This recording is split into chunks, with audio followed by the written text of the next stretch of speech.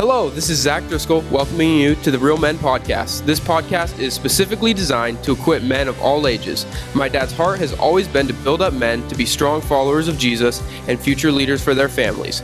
We want to build men up, not beat men up. For more Bible-centered resources like this, visit realfaith.com/realmen. Now get ready for this week's Real Men Talk from my dad, Pastor Mark. Who's excited to be with the guys tonight, amen? Okay, welcome to Guys Night Out our way. Hey, and if you're new, you're surrounded with some really, truly, incredibly wonderful guys and some other guys. But those first grade guys, they're going to be super helpful to you. My name's Pastor Mark, one of the pastors here at the church. And the way it works, we do long sermons on the weekend, tend to go through books of the Bible, and then a little application, leadership lesson for men. And we find ourselves in Genesis. And I'm just going to deal with a couple of scriptures in Genesis chapter 2. And here's the big idea. No one has any idea what it means to be a man, why a man is here, and what a man is to do, and how a young man can become a grown man. Nobody knows. We have the National Organization for Women. There's no National Organization for Men. You can go to college and say, I want to get a women's studies degree. You're like, oh, do you have a men's studies degree? No, we don't have that. The question is, well, if you want to learn how to be a man, what a man is, what a man does, where do you go? Here's the good news. The only place open is the church. And so we're here to talk about this issue. And what happens in Genesis 2, God is teaching us here about the creation of the heavens and the earth, our first parents, Adam and Eve, the first marriage. And then Moses breaks from a description and depiction of creation, and he comments telling us, here's what a man is, here's what a man does, and here's how a boy becomes a young man, becomes a grown man. And so it's incredibly timely. And we're in this epidemic cultural crisis where young men have no idea what the heck they are doing. And older men do not know how to mentor and raise younger men. And it's a generational, catastrophic cultural crisis. And if we could just solve the issue of men, they would solve most of our other problems. And so my answer is always, get the men, you win the war. You lose the men, you lose the war. And as we get into it tonight, this section of Genesis is something that Jesus quotes twice in the Gospel of Matthew and the Gospel of Mark, and the Apostle Paul quotes it once. So anytime Moses says it, Jesus says it twice, and Paul says it once, highlight that in your Bible. It's apparently very important. And here's what we're talking about. The 4 laws of marriage for men, Genesis 2. Therefore, a man. He's talking about us. He's talking about you guys, men. And he's going to talk about the 4 laws of marriage for men. Shall leave his father and mother. That's the law of priority. Hold fast to his wife. That is the law of pursuit. Become one flesh. That oneness is part of the law of partnership. And the man and his wife were both naked and not ashamed. That's the law of purity. And so what I want to do, I want to look at these 4 laws that God establishes in creation. This is before sin enters the world. This is before our planet is cursed. This is before everything goes bad. And this is how it was when God declared it all very good. And the first is the law of priority. And that is, a man will leave his mother and father. So when you're growing up, and I just want to talk to different ages of guys. So how many of you are like college age guys? Late teens, early 20s. You guys, okay? How about you single guys? You're in your 20s, working your job, trying to figure out, what your forward plan is. Maybe you've got a girl. Maybe you're hoping for a girl. Maybe you're hoping to get the girl back. You're those guys. How many of you are the married guys? You got a wife, and now you're a husband. Trying to figure that out. Hey, how many of you, you've added to that, now you're a dad. You've got kids. You're like, okay, I'm trying to figure out how to be a man and a husband and a father. And how many of you are the older guys? You're more in that grandfather position. Your kids are grown, and now you've got another generation that is on the horizon, and you're helping to invest in. So let's look at each of these laws as it applies to the life stages of men. So the law of priority is you're going to leave your mother and father. And what this is differentiation and independence. Differentiation is, that's my parents and their family. I'm now leaving, becoming an independent grown man, taking responsibility for myself. And now I am differentiating myself from my parents, and I'm independent. And the leaving mother and father is physically moving out of the house, financially moving off the payroll. You may or may not go to their church. You may or may not live in their city. You may or may not do the things that they want you to do, but you're trying to seek the things that God would have for you to do. Now, if you're in college, the hard thing is this law of priority is a half step. Sometimes you're at your parents' house, sometimes you're on campus. You're working part-time usually, but not full-time. And so the hard part for the law of priority when you're a college guy is sometimes you're their son and sometimes you're an independent person. Sometimes you're under their roof, sometimes you're under your own roof. But it's a half step in the right direction. For you single guys, this is crucial, and the sooner you can make this pivot toward the law of priority that you leave your mother and father, the sooner you can move forward with your life. And what's happening in our culture, and this is a catastrophic failure for young men, we've created a life stage of adolescence where you're old enough to be a man, but we only expect from you the responsibilities of a boy. And a lot of guys are saying, I want to take my 20s and I want to extend my childhood as long as I possibly can. And we call this adolescence. So I don't want to leave my parents' house because then I got to pay my own rent. And I don't want to leave my parents' fridge because that means I got to go buy my own groceries. And I don't want to leave my parents' insurance because that means I got to buy my own insurance. And I don't want to leave my parents because ultimately they're taking care of me like a little boy, and I'd like to extend that as long as I can. Now, the problem is if you don't leave your mother and father soon and you wait longer, then ultimately you have not matured because you've not learned those life lessons of independence and personal responsibility. So what we have now is men are waiting longer than ever to marry in their 30s, and they're nowhere near prepared for it.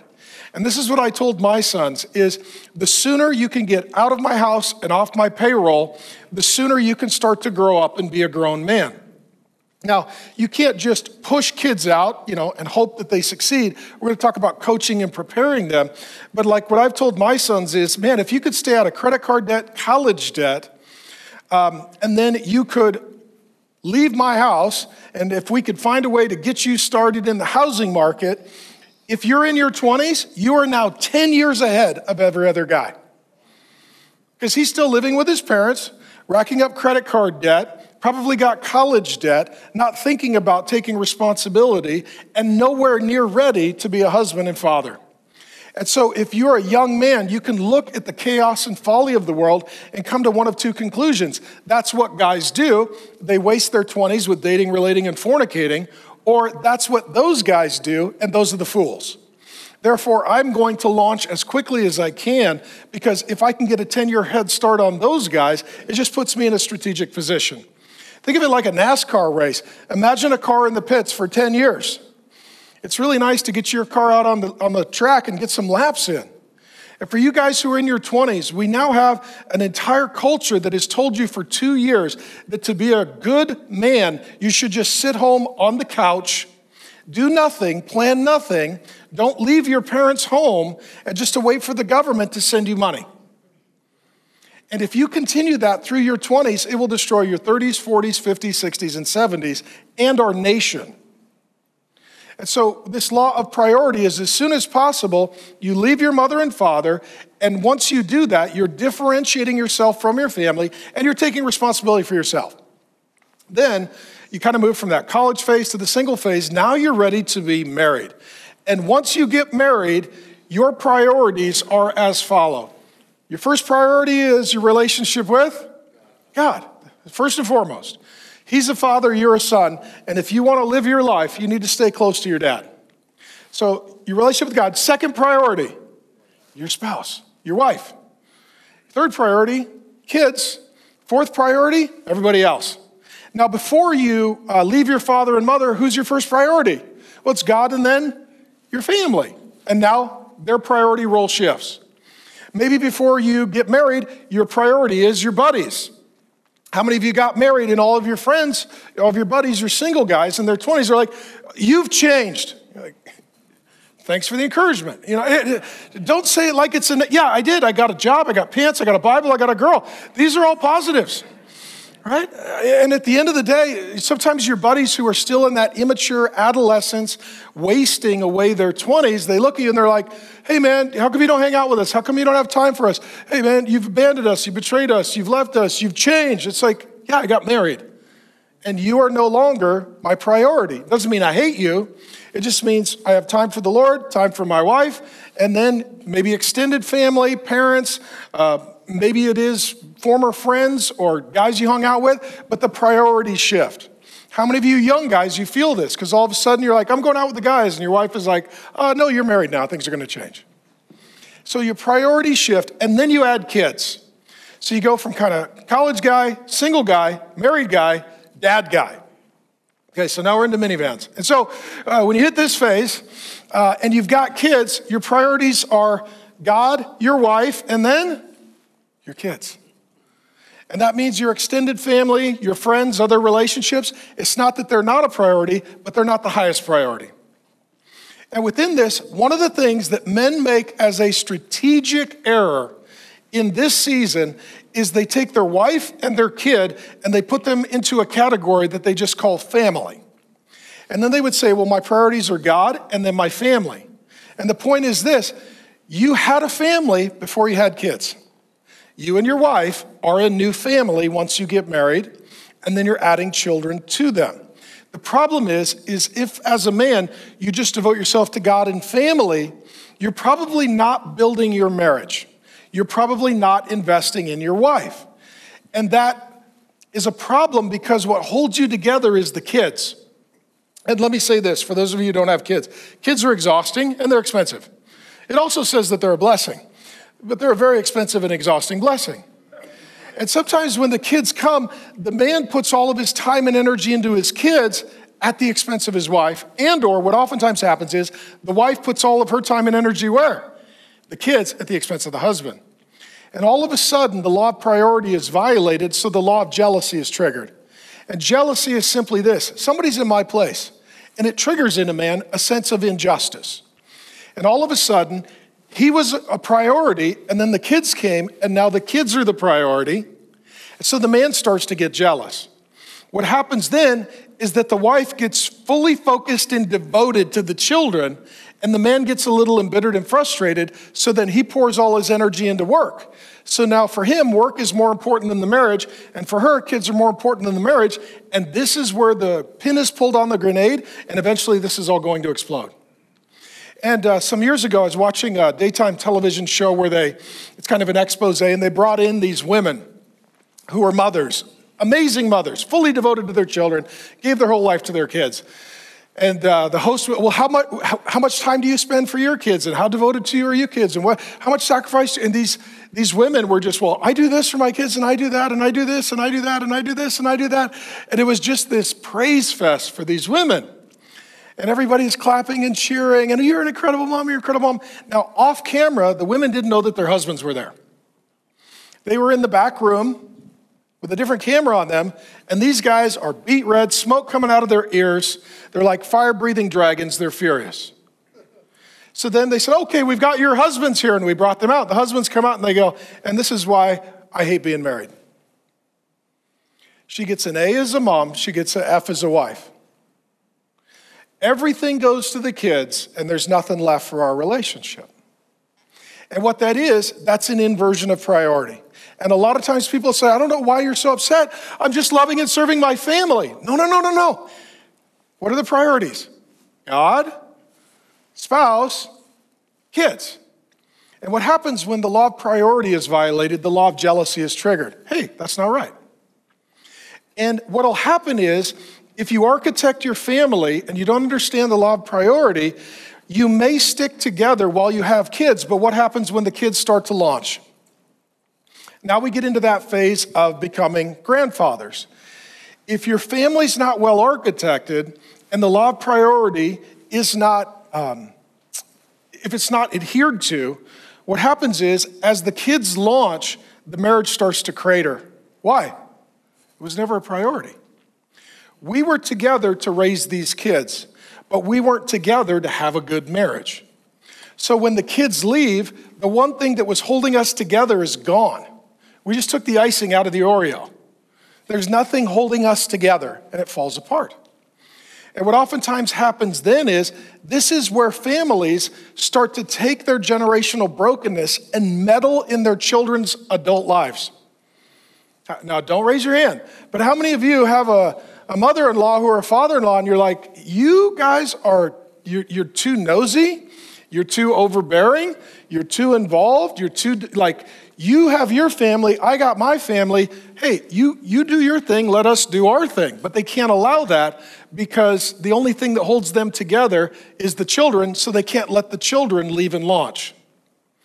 And or what happens then in a broken, dysfunctional family system, if, let's say Grace and I, we've been married 30 years this year, faithfully married. Our kids are launching. 2 are married, 1 in college, 2 in high school. So our nest is kind of half empty, actually right now, because our college son is in and out. So literally our nest is half empty. In a couple of years, they're all going to be in college or married or living on their own. So we're closer to an empty nest than we are little kids. And if Grace and I don't have a good marriage and we don't prioritize the relationship with the Lord and each other, then when the kids leave, we have a crisis. We have a catastrophe. Because the one thing that held us together is gone. So that only allows us 2 things that we can possibly do. One, let's keep inserting ourselves and meddling in the kids' lives and sort of messing up their families and marriage by intruding. Or 2, let's pressure them to have grandchildren, because the only way this marriage worked is when we had little people, and now they're big, so they need to make some more little people. Does this make sense? So what happens, this is where you get generational brokenness and dysfunction. And it's one generation saying, well, you need to fix our broken family, or you need to save our broken marriage. The law of priority says, no. Set your priorities as God's divine design would intend, and then God will bless them. The next is the law of pursuit. Law of priority is, what are your priorities? Law of pursuit is, where does your time and energy and money go? And it should be according to your what? Your priorities. Your priorities should establish the allocation of your time, energy, and money and what you pursue. When it says that he will hold fast, and some translations will say cleave to his wife, what that means is he's going to put his energy into his marriage. So to have a good marriage, true or false, it takes a lot of work. Right? Any of you been married for more than 15 minutes and you realize, this is a whole nother job. Like I work all day and then I come home, and to have a good marriage takes work. I love Grace with all my heart, but I'll just tell you this, marriage is work, especially work for Grace. I mean, look what she's got to put up with, but it's just a lot of work. And so the point is this, if God and your spouse and your kids are your priority, then your passionate pursuit of energy has to be toward your priorities. But what happens is other people and things, they try to take your time, energy, and money, and they try to reorient your priorities. And this can be your extended family. And they're making demands. And they're not understanding that when you get married, you start your own family. And I said this on the weekend, but let me just stress this. When my kids got married, and I officiated both of my older children's wedding, it was an honor. And if my son is here, thank you, son, for that honor. But what I told them was, hey, our kids are not joining that family, and those kids are not joining our family. These kids are getting married, and guess what they're doing? They're starting a new family. And now we are extended family. So they get to decide where they live, where they go to church, what they do for Christmas, what they do for Thanksgiving.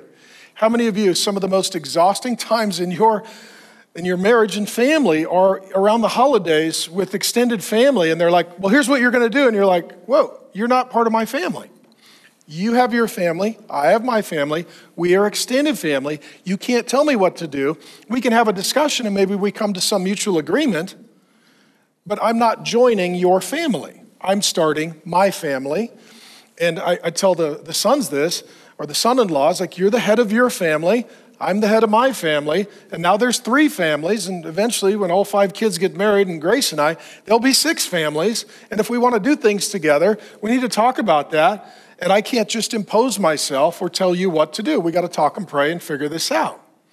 And what happens is, if this is not understood, then your dysfunctional, broken family, you're married, and it says that a man should pursue his wife, right, with passion. His time and energy and focus is the marriage, but the family's like, no. What about us? What about us? What about us? What about us? It's like, you're now extended family because I have what? My mother and father.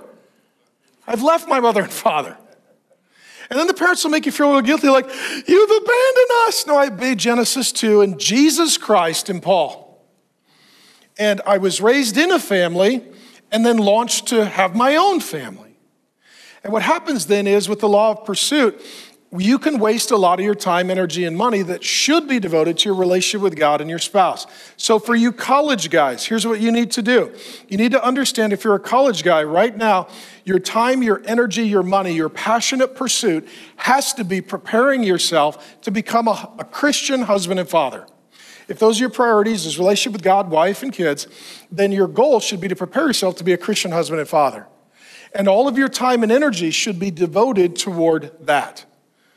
If you are a guy who is single, what are you looking for? If you are a single guy, what are you looking for? A wife. I don't know why it's quiet. This is not a secret. Are you looking for a girlfriend? No, you're looking for a wife. Because the whole goal is leave your mother and father, cleave to your wife, the two become one flesh, naked and unashamed. The end zone is marriage, which is two things. It's consummation of a covenant. It's a covenant that is consummated. So if you're a single guy, let me tell you this.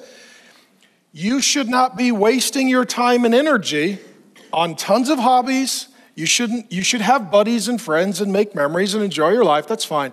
But your time, energy, and money should not be just wasted on all of your hobbies and friends and dating and relating and fornicating, but invested in becoming a Christian man who's ready to be a husband and father and actively looking for a wife. And what oftentimes happens when a guy is single is that he has a list of what he's looking for in a woman. And I would say, if you're going to do that, then on the backside of that sheet of paper, write a list of all the things that you want to be for that woman. Don't just make a list of what you're looking for. Make a list of who you're looking to become for her. And if you're a single guy, you need to know this. The entire world that we live in is intended to cause you to be unhealthy and dysfunctional and to break your family for generations. In the 20s, the whole goal is, hey, watch a lot of porn, drink a lot of alcohol, make a lot of bad mistakes, and date and sleep with and maybe move in with as many women as possible. Question, does that prepare you to be a good Christian? No. Does that prepare you to be a good husband? No. Does that prepare you to be a good father? No, because now you are acting completely selfishly. And to be a good Christian husband and father, you've got to be a servant. You need to be a producer, not just a consumer. You need to be a giver, not just a taker. And so if you're a single guy, first of all, it's, am I a good Christian? And if not, I got to get right with Jesus and I got to get some stuff straightened out. Then, have I left my mother and father? Am I independent, differentiated, responsible? If so, now I'm ready to figure out who my wife is and take my energy to pursue her to build this relationship of marriage with her. And so for you guys who are single, let me give you the process. It starts with friendship with a woman, okay? The whole goal is to start with friendship, meaning she is your sister in Christ. She's going to be somebody's wife. And if she's not going to be your wife, treat her in such a way that you're not hurting her before she gets to her husband. And so it starts as a friendship, and then it becomes intentional dating. And intentional dating is different than casual dating. Casual dating, how many people do you date at a time? However many you want. Intentional dating, just one.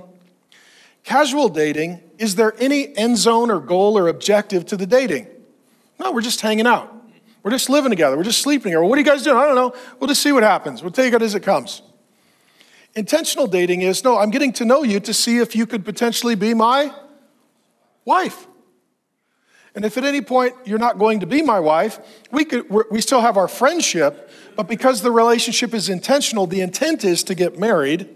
And if that is not what is going to happen, then I'm not going to continue to spend intimate time with you. We're not going to have any physical involvement. That would be wrong. Now, let's say you meet a gal, you're friends with her. I like her, she likes me, we get along good, get to know her, get to know her friends and family. Hey, declare intent. I'm interested in you. I find you interesting. I'd like to intentionally date you and get to know you better. Well, what are your intentions? Answer? My goal is not to be single. That's my end zone, okay? Just let you know what my goal is. I would like to be married. Now, I don't know if you're going to be my wife, but I'm willing to find out. Now, if that intentional dating process goes well, and you love the Lord, you love each other, you get to know her friends and family are like, okay, this has got potential here. I got a draft pick on the board. I got a first round draft pick on the board. Then what you do, you sign up for, you seek wise counsel, find good, godly people who love the Lord and have a good marriage. Say, hey, why don't you guys get to know us and tell us what you think? We've never been married. Seems like a good idea to us, but we don't know. Could you help us give wise counsel? And hopefully your family is godly and can help in that. Then if you say, oh, you know what, this is going pretty good, then sign up for a premarital class. We've got one here. Say, hey, let's go through a process and a class and meet with mentors and see what the Bible says, and let's let them help us figure out if we're ready. And if in that process you come to the people that are godly, they look at you, they're like, you guys are a good fit. I think you guys are going to do good. Then the man has to decide what? Do I want to propose or not? And if he proposes, she says, yes. Now you're engaged. Now you set a date. Then you get married. She becomes your wife. You have a covenant that gets consummated. And your goal as a guy who's single, especially in his 20s, is what? That's the process. The goal is not, I'm looking for a hot chick. She's hot, so's hell. I'm saying avoid both. That's what I'm saying. You're like, well, she's really good in bed. Like, I'm not looking for a good time. I'm looking for a good legacy. Right? Well, I don't think I'm ready to be in a serious relationship. Well, then don't be in any relationship. Okay, and it's intentional. But what I'm telling you is this. Again, guys don't think this way, and they're wasting some of the best years of their life that they could be investing them. So if you are a married man, it is raising your sons to become grown men. Raising your daughters to be loved, protected, and cherished, and modeling for them marriage as a gift from God and a covenant and a blessing. And if you get to the point where your kids are getting a little older, what happens for dads and grandpas is we reach a point in our life that we leave the field, we go to the sidelines, and we become the coach. And when I was little, my dad coached my baseball teams. And one of the things that happened when you're really little, let's say it's T-ball and little guys, where is the coach? He's on the field. He's like, okay, you stand here. This is, where second baseman plays, and you stand here. And then he's, okay, here's the tee, here's the bat, because every kid comes up and they center themselves on the tee and they hold the bat like this. You're like, that's a good way to murder someone, but not to get an on-base percentage. So what you do is when you're coaching little kids, the coach is usually the dad, and the coach and the dad usually gets on the field to teach the kids. Now, as the kids get older, if you're the dad and the coach, you're allowed on the field. If you go to a high school game, okay, let's say there's a guy up to bat and his dad comes out. He's like, no, just wait a minute. Right? It's a weird day. Because it's like, no, Dad, you could be on the field when he was little, but as he gets bigger, you got to leave the field, and he's got to figure out how to play his position. Now, what you can do is you can coach from the sidelines. And there's a point in life as you're raising your children, especially your sons, to become men, you're preparing them to leave their mother and father. And at some point, you got to get off the field and say, okay, son, I'm here to coach, but this is your life. These are your decisions. Like you got to figure out God's will for your life. Like, and I'm here to coach you, but you got to live your life. Now, question, is this usually hard for mom to do? Sometimes you go like, honey, I love you. Here, we got to leave the field, sweetheart. Because oftentimes mom gets so used to mothering her little boy that she's smothering her big boy. And so part of dad's job as the kids get older is to become the coach, let them live their life and make their decisions, and then also coach mom, honey, our goal with our son is that he will leave his mother and father. Like, I'm willing to let him go. You got to be willing to let him go and make some decisions. That's the law of pursuit. Because until he leaves his mother and father, and he's growing up and taking responsibility, he's not shifted his energy and attention toward being ready for a wife. So the law of priority is his priority shift. The law of pursuit is his energy goes toward preparing himself to be a husband and a father. And then the law of partnership, it says that the two shall be one flesh. And I told you this weekend that little word in Hebrew, not to nerd out, is the same word that's used of God in Deuteronomy 6:4, that hear Israel, the Lord our God is one. And so the goal is this: you're connected to your family, and then you leave your mother and father, and your parents go into the position of coach. Now you take the field of your own life, you figure out what position God has for you to play, what you're supposed to do. You take your time and your energy to focus on being a good Christian so you can become a good husband, so you can become a good father. And the goal is to be one with your wife. And what that means is your priority can't be your family, can't be your hobby, can't be your friends, needs to be your God, needs to be your bride. And the two of you becoming one, it is emotional connection, physical connection, financial connection, it is practical life together. If you don't pursue oneness, what you will end up with is a marriage where it is literally two people who are living independent lives. He's got his bank accounts, she's got her bank accounts. He's got his schedule, she's got her schedule. He's got his friends, she's got her friends. He's got his church, she's got her church, if they go to church. She's got her, holiday and vacation. He's got his holiday and vacation. Any couple that tries to do this, here's what happens. You know what happens? This. This is what happens. Eventually, the drift is toward division and separation. And Jesus says a house divided what? Falls down. So God says, be one.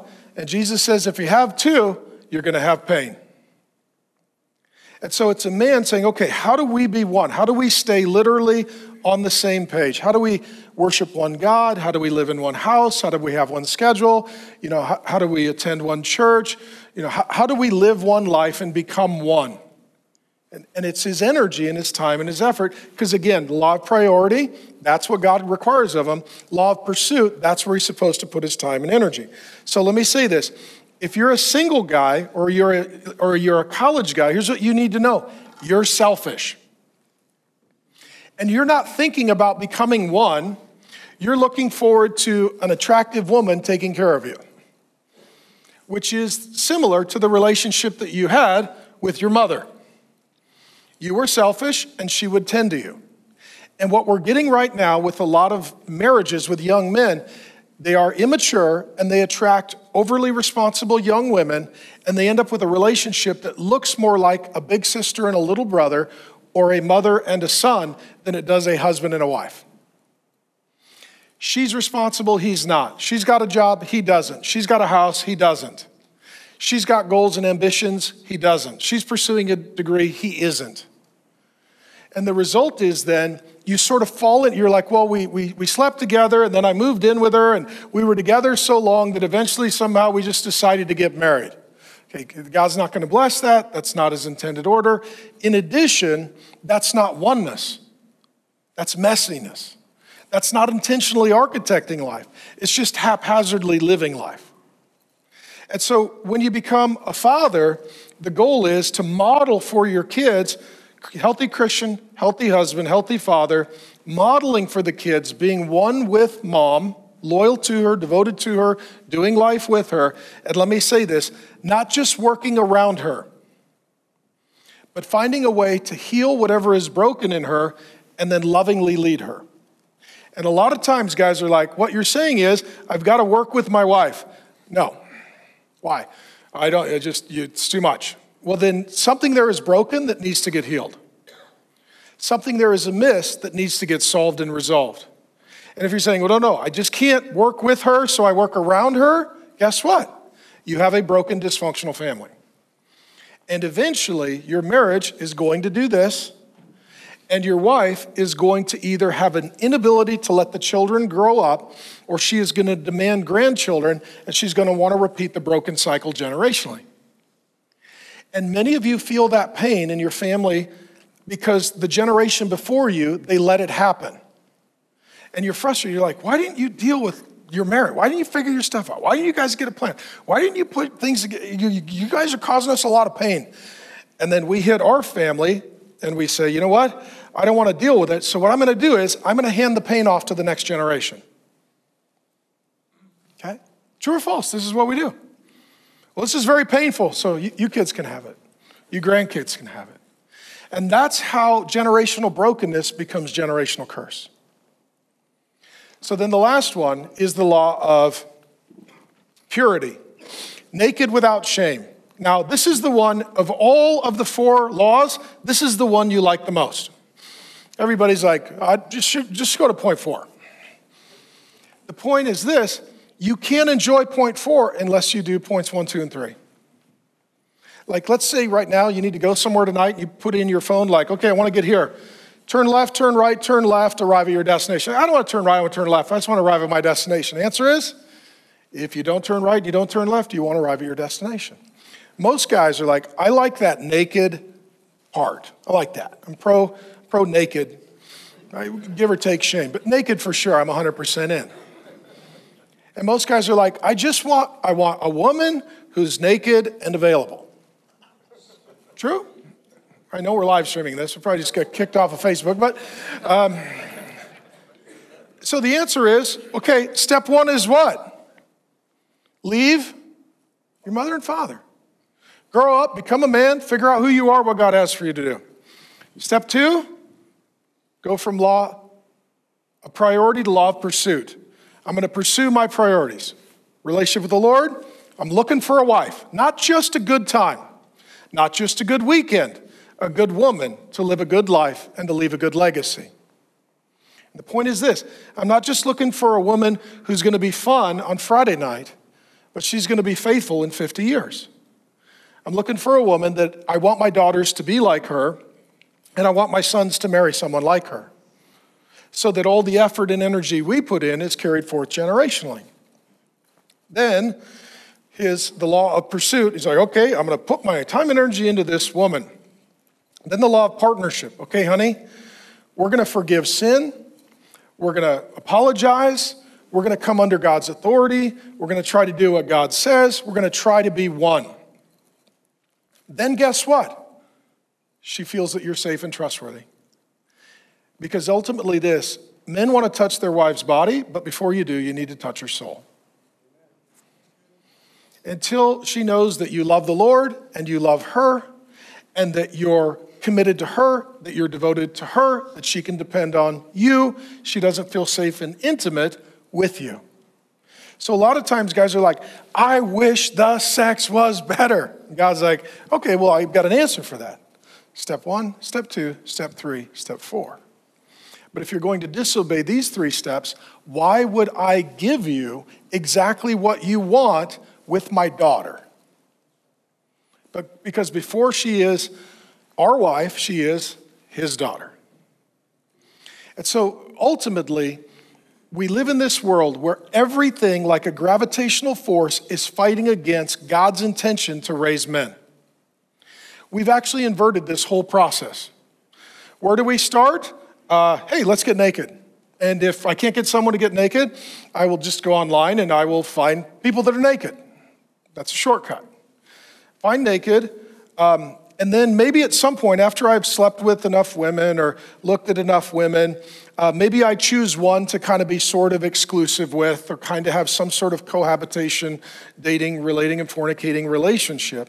But we're certainly not going to move up to the place where I'm going to pursue them and give my whole life to them because to be sure, they're not a priority to me. And the reason that we don't have men is we don't obey God's process. The reason that we don't have healthy marriage, we don't obey God's process. The reason that we don't have healthy generational family legacy, we don't obey God's process. So let me tell you a couple things on, for college men, you're gonna need to learn some self-control sexually. For you single guys, let me say this. I'll just put the dad hat on for the single guys. A lot of guys are like, well, what's the big deal if I sleep with her? Well, the big deal is, as soon as you sleep with her, you can no longer lead her. You have lost all of your moral authority. You know this as a single guy. As soon as you start sleeping with her, you can't be like, honey, you know, the Bible says, she's like, what are you talking about? You don't even have pants on. You can't quote verses to me. All of a sudden, what you've just told her is, I'm going to rebel against God And then what's she going to do? She's going to join you in rebelling against God. And a lot of guys are like, I don't know why my girl won't let me lead. And the issue is if you're sinning with her, you've lost the moral authority to lead her. She doesn't respect you because now she is manipulating and controlling you through sex. And so if you are a single guy, what's at stake here is not just having a good time, but actually being a decent man and living a decent life. And you can be like Esau. You remember the story of Esau in Genesis? This is where I just sort of free flow. He came home one day and he traded his birthright for what? A bowl of soup. There's a lot of guys, and what that is he's like, you know what? In this instance, what matters to me most is a little bit of pleasure.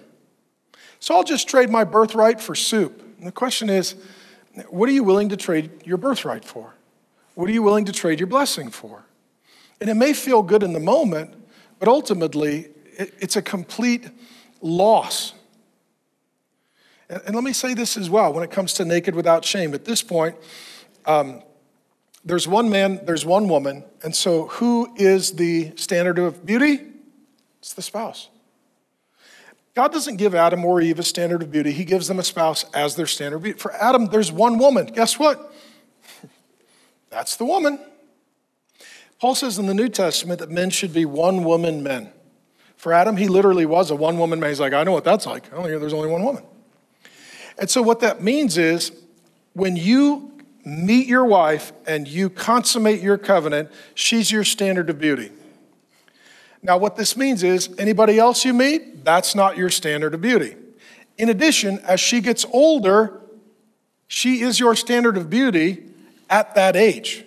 So if you meet her at 20 and you're married for 50 years, which is awesome, your standard of beauty is a 70-year-old woman. And ultimately, what everything in our culture mitigates against is this kind of thinking and living, and it leads to tremendous brokenness. I always just kind of verbal process. I'll close with this. I was telling one of the guys on staff beforehand, I was 17 years of age, maybe 16. I was working as a longshoreman, throwing 100-pound sacks of peas in a railroad car that was taken off a container ship.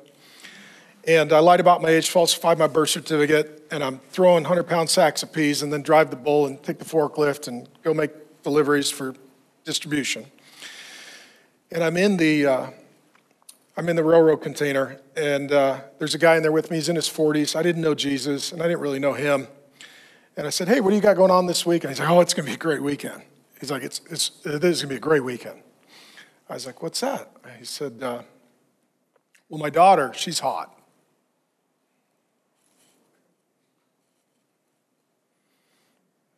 Okay. He's like, yeah, my daughter's really hot. Like, what the? And he said, her friends are really hot too. He said, she's having a slumber party. They're all coming over. I can't wait to see them in their pajamas. I'm just going to sit in my chair and drink beer and watch them. It's going to be a great weekend. I just remember just going, I didn't know Jesus. And honestly, I didn't know anything. I just remember being in that moment thinking, how do I not be this guy? Like, I don't know what to do, but I'm pretty sure what not to do. And what he had done, he had violated everything that God said. Father's heart, husband of one wife, everything God had said. And all of a sudden, he just went to step 4, and that is just naked. I just want naked. And he was so obsessed with a certain age that wasn't his wife, that as soon as his daughter hit that age, she was his fantasy.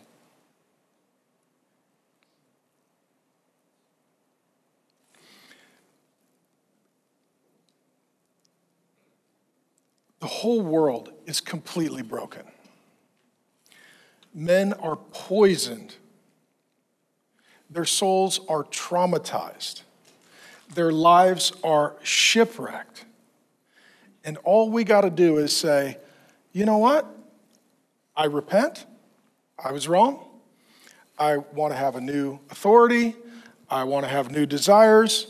I want to be the new link in the chain. I want things to be different for me, my wife, my kids. And even if I've made a lot of mistakes, I'm going to start by being honest and owning it and apologizing for it and repenting and asking God to help and finding good men to bring around me who are like, okay, everybody out there has lost their mind.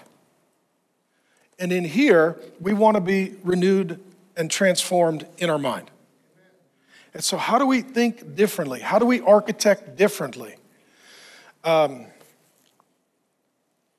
This didn't end up where I intended it to, but let me just say this. A lot of the pain that you have endured was because of choices that were made before you were born. And a lot of the pain that will be endured by others will be caused by the choices that you are making.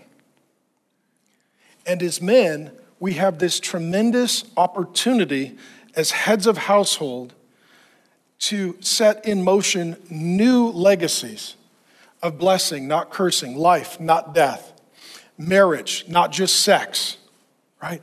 Fathering, not just siring. And that's why we're here. This is the most important hour of your week because the decisions you make here determine everything else that happens in your week. Father, I know that the room is heavy and the spirit in the room is heavy. But God, the law of priority is real. Some of us need to leave our father and mother. The law of pursuit is real. Some of us need to passionately, lovingly, humbly pursue our wives. The law of partnership is real. We can't just live separate from our wife. We can't just work around her or ignore her or just sort of pretend that she doesn't exist or have problems. We need to figure out a way to help her get healing if she is broken and to become one with her. And God, the law of purity is true. Most men want to be naked, and you want your men to be naked without shame. Sex is a blessing and it's a gift. But outside of marriage, it is a dangerous and devastating opportunity to literally just unleash the flames of hell all over our family. And God, I don't want to be harsh. I don't want to be mean. I don't want to be cruel. I want to be sober and I want to be helpful. And God, I thank you that you don't just save us from Satan, sin, death, and hell. You save us from ourselves. And God, I pray for the young men, and I want to honor the college guys and the single guys. God, they could be anywhere and they're here. And what they're going to hear in our midst is completely different. But God, we want them to grow up and be good Christians and be good husbands and be good fathers. And for that to happen, Lord, they're going to need a lot of grace. And God, we've all blown it. We've all failed. There's not a man here who doesn't consider these things and say, I'm a man of unclean lips and I come from a people of unclean lips. I have said and done things that I regret. And so, God, we thank you for the Lord Jesus who is perfect and died that we might live and rises that we might bring our lives up from the death that we have brought into our own life. But God, I just feel particularly burdened for lives and legacies. And God, I pray for my kids and their kids and their kids' kids. And I pray, God, that as much as possible, we would bless the future and not curse it. And God, that these men would take the laws that you give and that they would live by them so that you could bless them. And God, for the men who want to make excuses, I pray instead they would make plans. For the men who want to shift the blame, I pray that they would take the responsibility. And God, for the men who never want to come back because this seems like a hard word, I pray they would come back because they would know that it comes from a soft heart. And thanks for an opportunity to just ramble a bit. In Jesus' name, amen. This is the end of today's sermon. We hope today's word encourages you to be stronger men of Christ. If you live in Arizona, I invite you to attend Real Men. We meet every Wednesday night here at the Trinity Church in Scottsdale, Arizona. For more resources like this, visit realfaith.com, and remember, it's all about Jesus.